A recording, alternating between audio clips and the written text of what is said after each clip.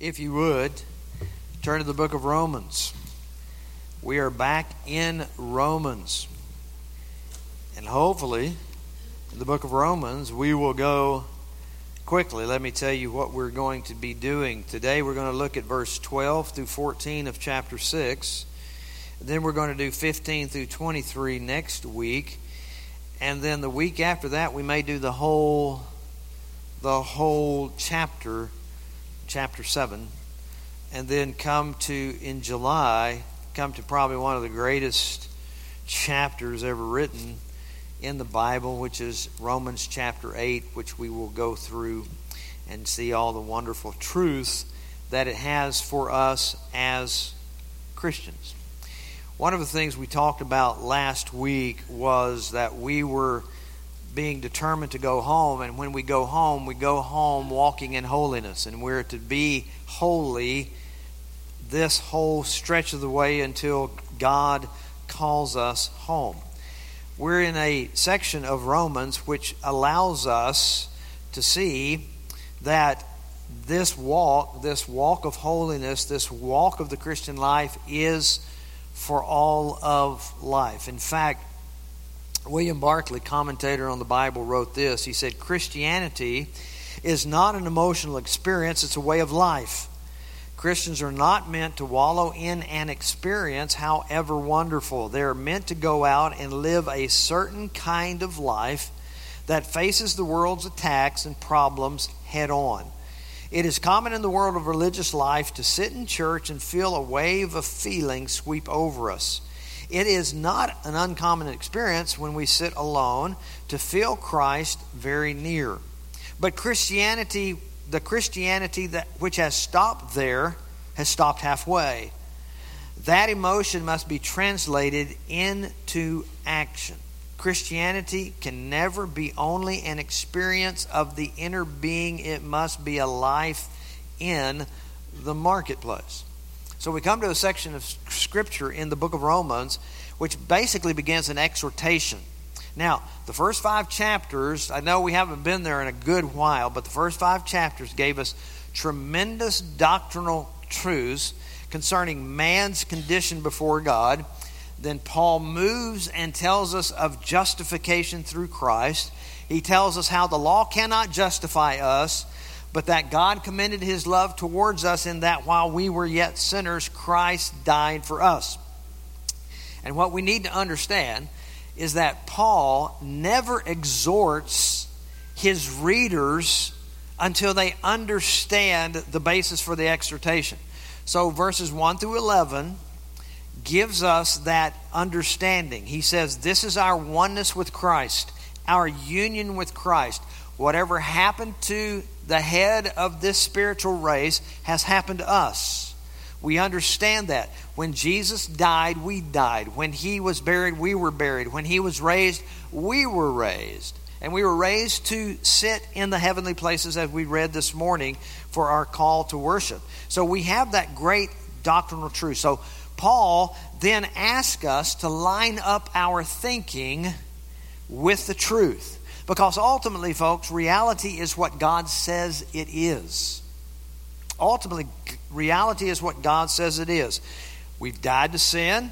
That is ultimate reality. Yet, these kind of doctrines that we read from Paul are of no value unless they are put into practice. We have to put it into practice. We are to change our thinking in regard to sin. We are to reckon ourselves dead to sin. Look at verse 11. It says, "So you also must consider," or your translation may say reckon, "yourselves dead to sin, alive to God in Christ Jesus." So we are to think on those things. We are to reckon ourselves dead to sin. And that is an accounting term. It means counted as a fact. And in fact, Barclay again gives us a good statement about the reasoning for reckoning. He says the key word is reckon. It's the same root as in chapter 4, verse 3 and elsewhere, with the same bookkeeping metaphor in mind. He says, do the sum, add it up, and see what it comes to. The Messiah has died, once for all, has been raised, and you are by baptism into his death in the Messiah. Therefore, you too have died once for all and have been raised. So the reckoning in question is to take place in the believing thought processes of the Christian. The point is, as not in some schemes of piety, that the reckoning achieves the result of dying to sin and coming alive to God, any more than someone adding up a column of figures creates result out of nothing. However, it opens the eyes of the mind and the heart to recognize what is in fact true. So why do we have to then reckon ourselves dead to sin? Why? It's because sin's going to raise its ugly head and rebel against the truth. It is our responsibility then to quell the rebellion. And this is what our passage tells us. Verse 12. Read along with me. Let not sin therefore reign in your mortal body to make you obey its passions. Do not present your members to sin as instruments of unrighteousness, but present yourselves to God as those who have been brought from death to life, and your members to God as instruments for righteousness. For sin will have no dominion over you, since you are not under law, but under grace. So, verse 12, let not sin therefore reign. Where? In your mortal bodies. Dear friends, understand this. We are told that we have died to sin, but guess what has happened? There is in our mortal bodies a war that is going on. Paul uses the term soma, which is a term for physical body. Elsewhere, where he talks about the flesh, he uses a different term called sarx in the Greek. It's a total different thing. So you have a physical body, then you have that sinful nature, which is described as the flesh. But here in this, when he's saying this, do not let sin therefore reign in your mortal bodies. This is what we need to understand, that within our mortal bodies, there is going to be a war that's going to rage against the spirit. Listen to what James chapter 4 verse 1 says. What causes quarrels and what causes fights among you? Is it not this, that your passions are at war within you? Within you. Then 1 Peter chapter 2 says, Beloved, I urge you as sojourners and exiles to abstain from the passions of the flesh, which wage war against your soul. So we have a war that is going on. The particular war that Paul is talking about is war that is within our members. Why? Well, sin was the reigning kingdom. If you think about that, that was the reigning kingdom. But if you are in Christ, that sin is no longer king. There has been a change of authority. There's been a change of dominion. There's a change of loyalty. A new king sits on the throne.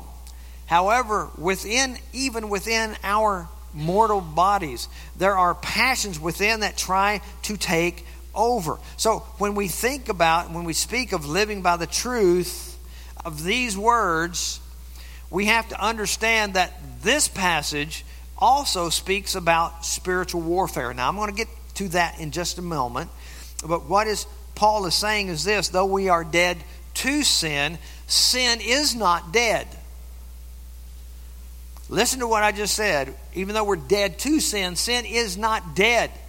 You know very well that sin is still around. It is still present. But we're dead to the dominion and the power and the reign of sin. We need not sin. We will, but we need not. So when we're looking here, we need to understand this. Our bodies are going to contain an element of sin within them. Now understand, dear people, there is a teaching that went back a long time ago that talked about matter being evil. In other words, our bodies are just evil. Sin dwells all in our bodies, nowhere else. So therefore, anything we did with our bodies was okay as long as the spiritual side of man continued to praise and glorify God. In other words, you could sin all you want and you wouldn't have any consequences whatsoever because it was only your body. However, we need to understand this. We're not talking about that, and I don't believe Paul is talking about that. I believe that what he's saying is our body has natural instincts, but those instincts can be turned into lusts. They can be turned into lust and desires that are incompatible with the Christian life. They will try to trip us. They will try to dominate us. They will try to control us. And I want to talk about that in just a minute, how that happens. But what I want you to get from these verses is this. How do we wage war? How do we quell the rebellion that's going on within us? Let me give you the first point. You don't let a coup take place. You don't let a coup take place. You don't let another rule. The definition of a coup is a sudden, violent, illegal seizure of power from an authority. And many scholars consider a coup to actually take place and successful when the usurper seize and hold power for at least 7 days. That's what a coup is within different countries and different governments. That is what's happened. What we have to do is understand we cannot let it take place within us who are bought by the blood of Jesus Christ. That is our responsibility. Christianity is not just passivity. We're just going to let go and let God. We're just going to let Jesus, take the reins and do all this other kind of stuff, and we just sit back and do nothing. Paul is saying, look, you have died to sin. Therefore, he says, do not let sin reign. That's your responsibility. How do we do that? We abide in truth. We've died to sin. Now we have to act like it. We are not, as we said, called to let go and let God. We're called to act. How do we do that? Verse 11, we keep daily reckoning ourselves dead to sin. Second point is this.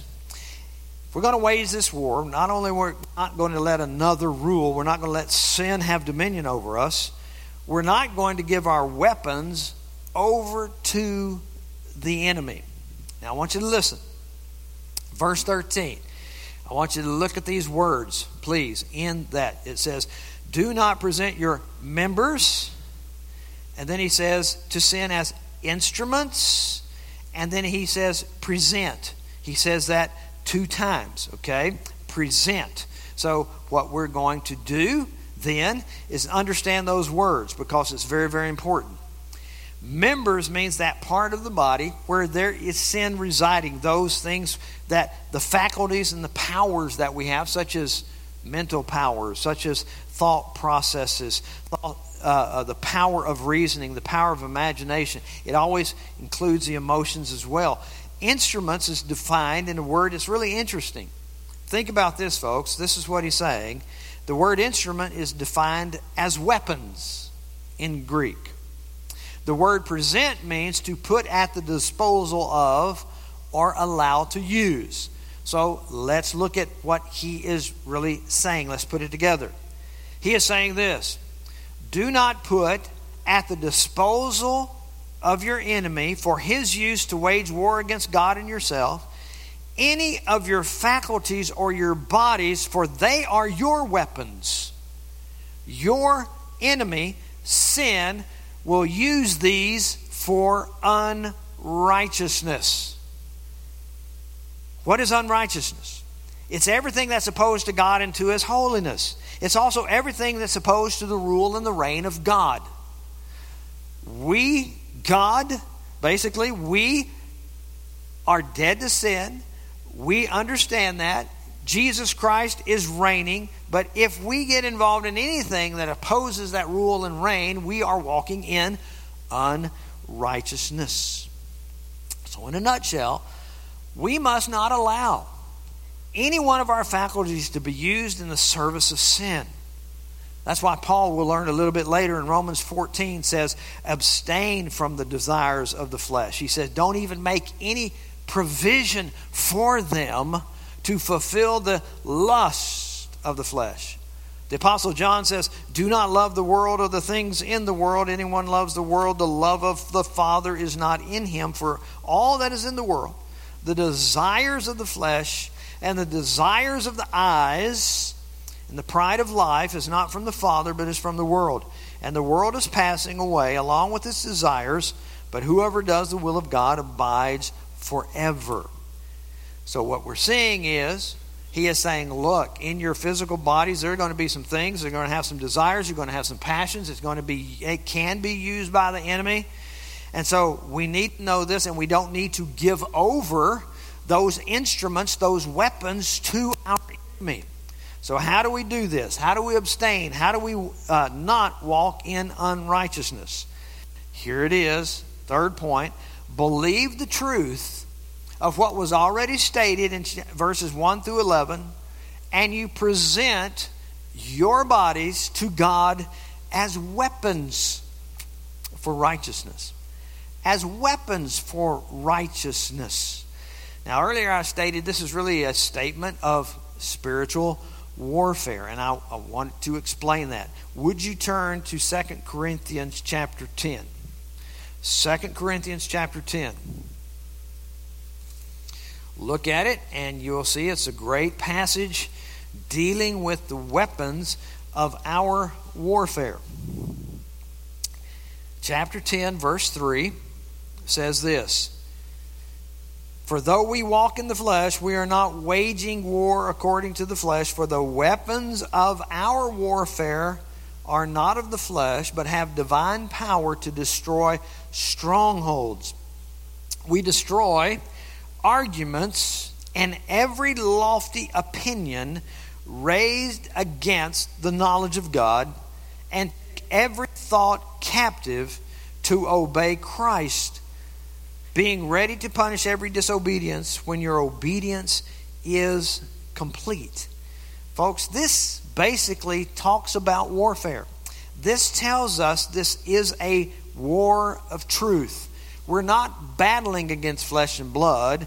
We are battling against these arguments, these lofty opinions that raise itself against the knowledge of God. And so the war that Paul is speaking of in Romans chapter 6 is a war for truth. What truth?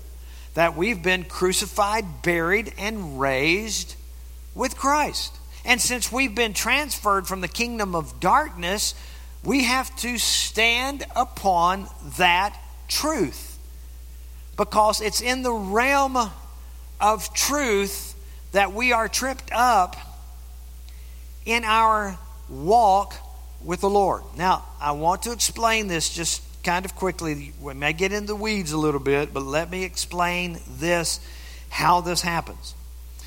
Every one of us has BS, belief system. Where'd your mind go? All right, okay. We have a belief system. Psychologists will tell us that by the time we're 6 to 8, we learn these truths that we believe about ourselves and the world around us from everything that we've taken in from birth until that time. We will hear messages from those significant people around us. We will hear it in school. We'll watch it on TV. We'll do everything else. And we begin to determine what our personal belief system is. We will see it in just a way that it's really motivated by the sinful nature that we have within us until that is changed. For example, we can hear words, we can hear things. That's why the Bible says the power, death and life are in the power of the tongue. So therefore we can hear things like, "Oh, you stupid child."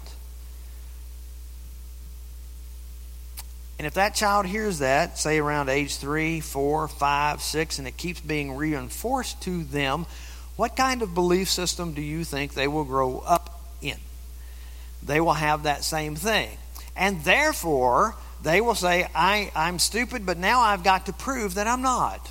And so they will then regulate their whole life based upon a thought process that is going to tell them they are not stupid, and so therefore they have to prove it to everybody, and they have to be successful, they have to make decisions right, they have to do everything, and everything that they get into and do is now tainted with that kind of thought process.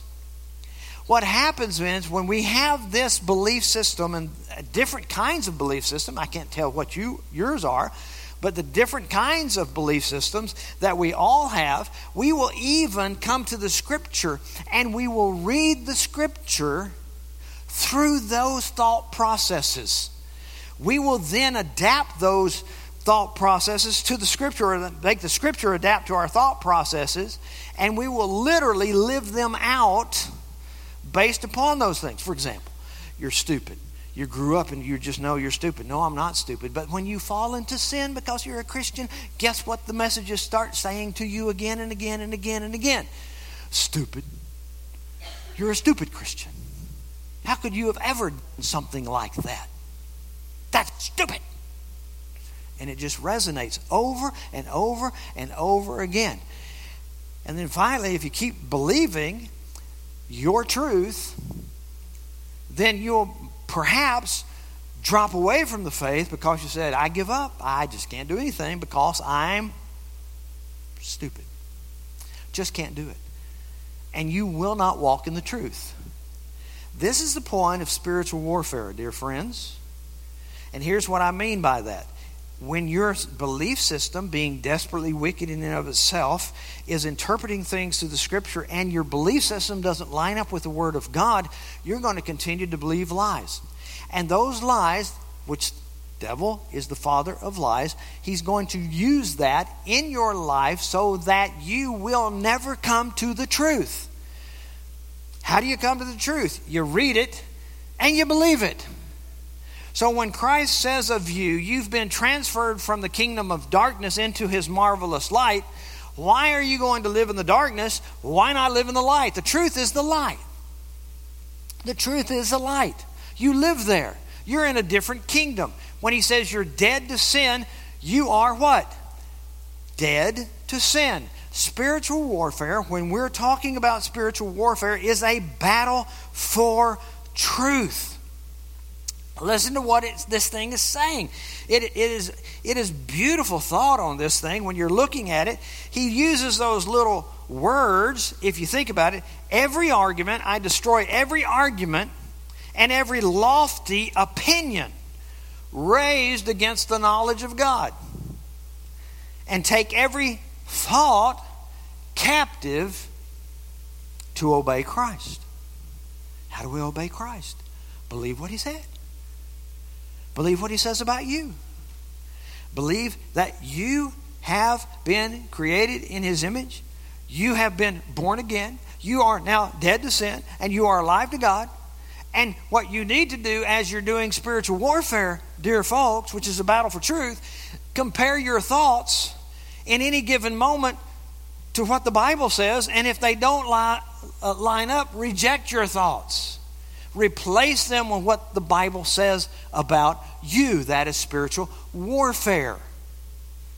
It's not what you've been told. Here's what some of us have been told. I found this on a particular website, and this is a predominant teaching in charismatic circles as well as evangelical circles. Okay? Here's one of the things it says. Sometimes it seems as though there is no sin left unconfessed, but we still suffer demonic oppression for reasons unknown.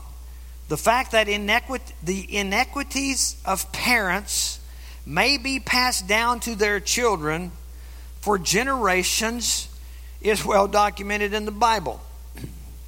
Your ancestors may have been involved in practices that gave legal rights to the enemy to sabotage your bloodline. You want to know why you have problems? Your ancestors. They call it generational curses. And please don't think this is not a prevalent kind of teaching. It is. and it happens in evangelical churches. And I even had to respond to one of our local guys here who put it on his Facebook that we needed to stand against generational curses. So I sent him an article that says there are no generational curses. Jesus became a curse for us. But he goes on and says, demons may cause these things: suicidal thoughts, being violated in dreams, cancer, arthritis, infertility, gynecological problems. I knew that was my problem. Anyway, negative soul ties. What is negative soul ties? Depression, insomnia, nightmares, compulsive negative thoughts, perversion, addictions, inability to pray, spiritual oppression. Do you have any of those problems? I do. I now have discovered by reading this website that my knees have demons. Every time I go up the stairs, they creak and they groan. I guess it's the demon in my knees because it's arthritis. And it says demons cause arthritis. Folks, understand something. That is just not true. That's fanciful thinking. We do warfare by declaring the truth where our thoughts deceive us. We bring arguments. We bring every lofty opinion into captivity unto the Lord Jesus Christ. That is spiritual warfare. We do warfare by letting the Word of God saturate us and renew our minds. What did Jesus pray for his disciples? In the garden, he said, sanctify them, set them apart for holiness in your truth. Thy word is truth. You want to do warfare? Change your thinking. Change your thinking. In fact, Philippians chapter 4, verse 8 says this: finally, brothers, whatever is true, whatever is honorable, whatever is just, whatever is pure, whatever is lovely, whatever is commendable, if there's any excellence, if there's anything worthy of praise, think about these things. What does he say? Think about those things. We'll find out in Romans chapter 12. He says, how are we going to be transformed? By the renewing of your what? Renewing of your demons. Get rid of your demons. Just get them on out. No, by the renewing of your mind. So as we're doing warfare, dear folks, we declare and state and understand the truth. So how do we keep this of being able to let not sin reign in our mortal bodies? What do? We present ourselves to God, our weapons, our instruments, our bodies. We give it to Him. We pray. We say, dear Lord, use me, this body, this mind, this soul. Use it for your glory and for your purposes. I present it to you today, knowing I'm dead to sin, I'm alive to you. Use me, O Lord. That is what we do to be able to then fulfill what he has stated in verse 13. It says, present them to God. Your members as weapons of righteousness. Then here's the last thing. We have to continue to believe what is true. So what is true? Verse 14. For sin will have no dominion over you, since you are not under law, but under grace. Now, here's what the law says. The law says that you have to justify yourself in God's eyes according to works by your own deeds. And we know and we understand from our previous study, the law will never deliver us from sin. So where are we now as Christians? We are what? Under grace. That unmerited favor of God. We have a new covenant. We have a new beginning. We are a new creation. We have God's power residing in us, which is all of grace. That's why sin's not going to have dominion over us. Christ already defeated it. He has done it. He's done the work. Therefore, if you are in Christ, sin does not have dominion over you. In fact, you are kept for the day of salvation. Folks, what this is speaking of is that you are under grace. And this is one of the great doctrines called the doctrine of the perseverance of the faith. Basically, grace enables you and compels you to continue to believe what is true. If you have saving grace, the Bible says that you're going to persevere to the end and you are going to die in faith. How does that happen? Because God tells us that he who began a good work in us is going to complete it until the day of Christ Jesus. So therefore, as we continue walking and waging war, believing in the truth, God is going to keep us there, and he's going to allow us, by his grace, to finish the race. That's what he's going to do. We are told to act. We are told to reckon ourselves dead to sin.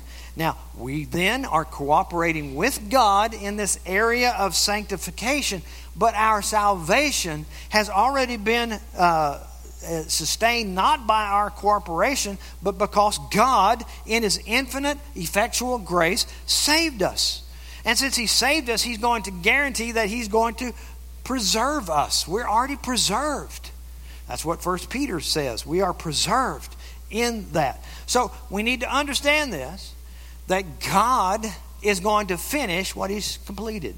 You want to walk in holiness, you want to walk in this warfare, you want to walk in this life, this Christian life, you do the things that 1 through 14 have said.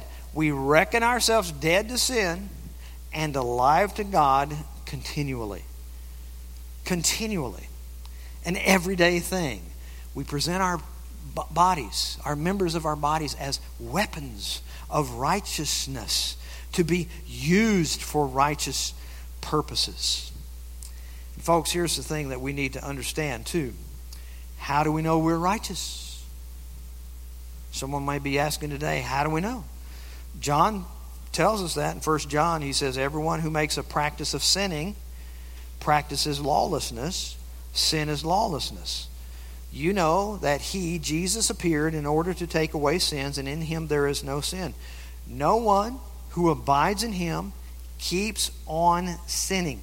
What? You mean we'll never sin again? No. We're talking about the practice of continual saying, this is who I am, this is what I'm going to be, I'm going to continue in sin, but I've got my ticket home. The Bible says no one who abides in him keeps on sinning. No one who keeps on sinning has either seen him or known him. Little children, listen, let no one deceive you. Who is the deceiver? Satan. Let no one deceive you, not even those children of Satan. Don't let them deceive you. Whoever practices righteousness is righteous as he is righteous. Whoever makes a practice of sinning is of the devil. For the devil has been sinning from the beginning. The reason the Son of God appeared was to destroy the works of the devil. No one born of God makes a practice of sinning, for God's seed abides in him, and he cannot keep on sinning because he has been born of God. And by this it is evident who are the children of God, who are the children of the devil. Whoever does not practice righteousness is not of God, nor is the one who does not love his brother. Dear folks, how do you know you're righteous? You're righteous if you've trusted in Christ. His righteousness became your righteousness. You are clothed in his righteousness. It has been imputed to you, and you strive for holiness. You strive to do this kind of things. You use your body as weapons of righteousness. You desire it. You pray for it. You're grieved over your sin. But if you're never convicted of sin, dear people, you do not have the Holy Spirit of God dwelling within you. I don't care what you say. If you say, no, I can keep on sinning and do what I want, but I said that little prayer at VBS, I'm good. And yet you have no conviction of sin, dear folks, you are not in Christ. Because those who are in Christ will hunger and thirst after righteousness. But folks, we're involved in a war. This warfare is real. It's a battle for the mind. It's a battle for the truth. It's a battle to see whether or not you're going to present your body as instruments of unrighteousness or righteousness. If you are righteous, you will be doing what this says. You have to act. We are free. We have been made free. We are to act free. We have been dead. We are now dead to sin. We have to act like it. So folks, I pray in your warfare that you see that this is the truth. You don't need to go around binding Satan. You don't need to go around trying to do away with generational curses. What you need is the truth. And that truth comes from the Word of God.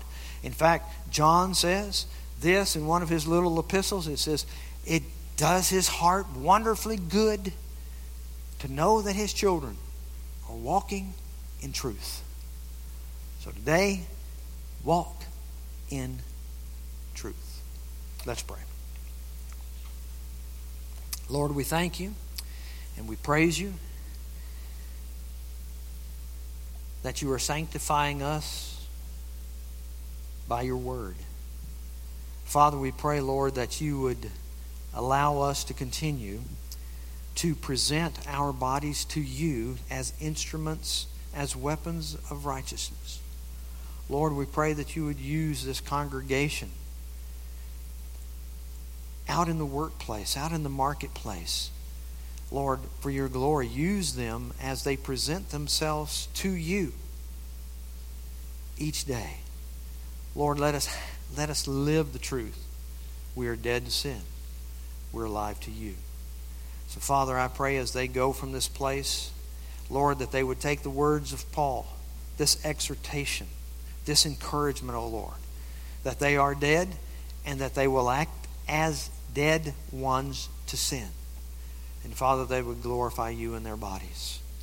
So, Father, I pray, O Lord, that as we go this week, that you would continue to give us opportunity, not only to be lights, but also, Lord, to be able to share from our mouth the good news of Jesus Christ. We pray that you would bring people across our path who need Jesus. Lord, I pray that you would allow us to speak the word. And as we speak the word, people will come to know you. Father, I pray blessings upon them. I pray that you would magnify yourself in them, that you would give them a constant victory over sin and the devil. And I ask it in Jesus' name. Amen.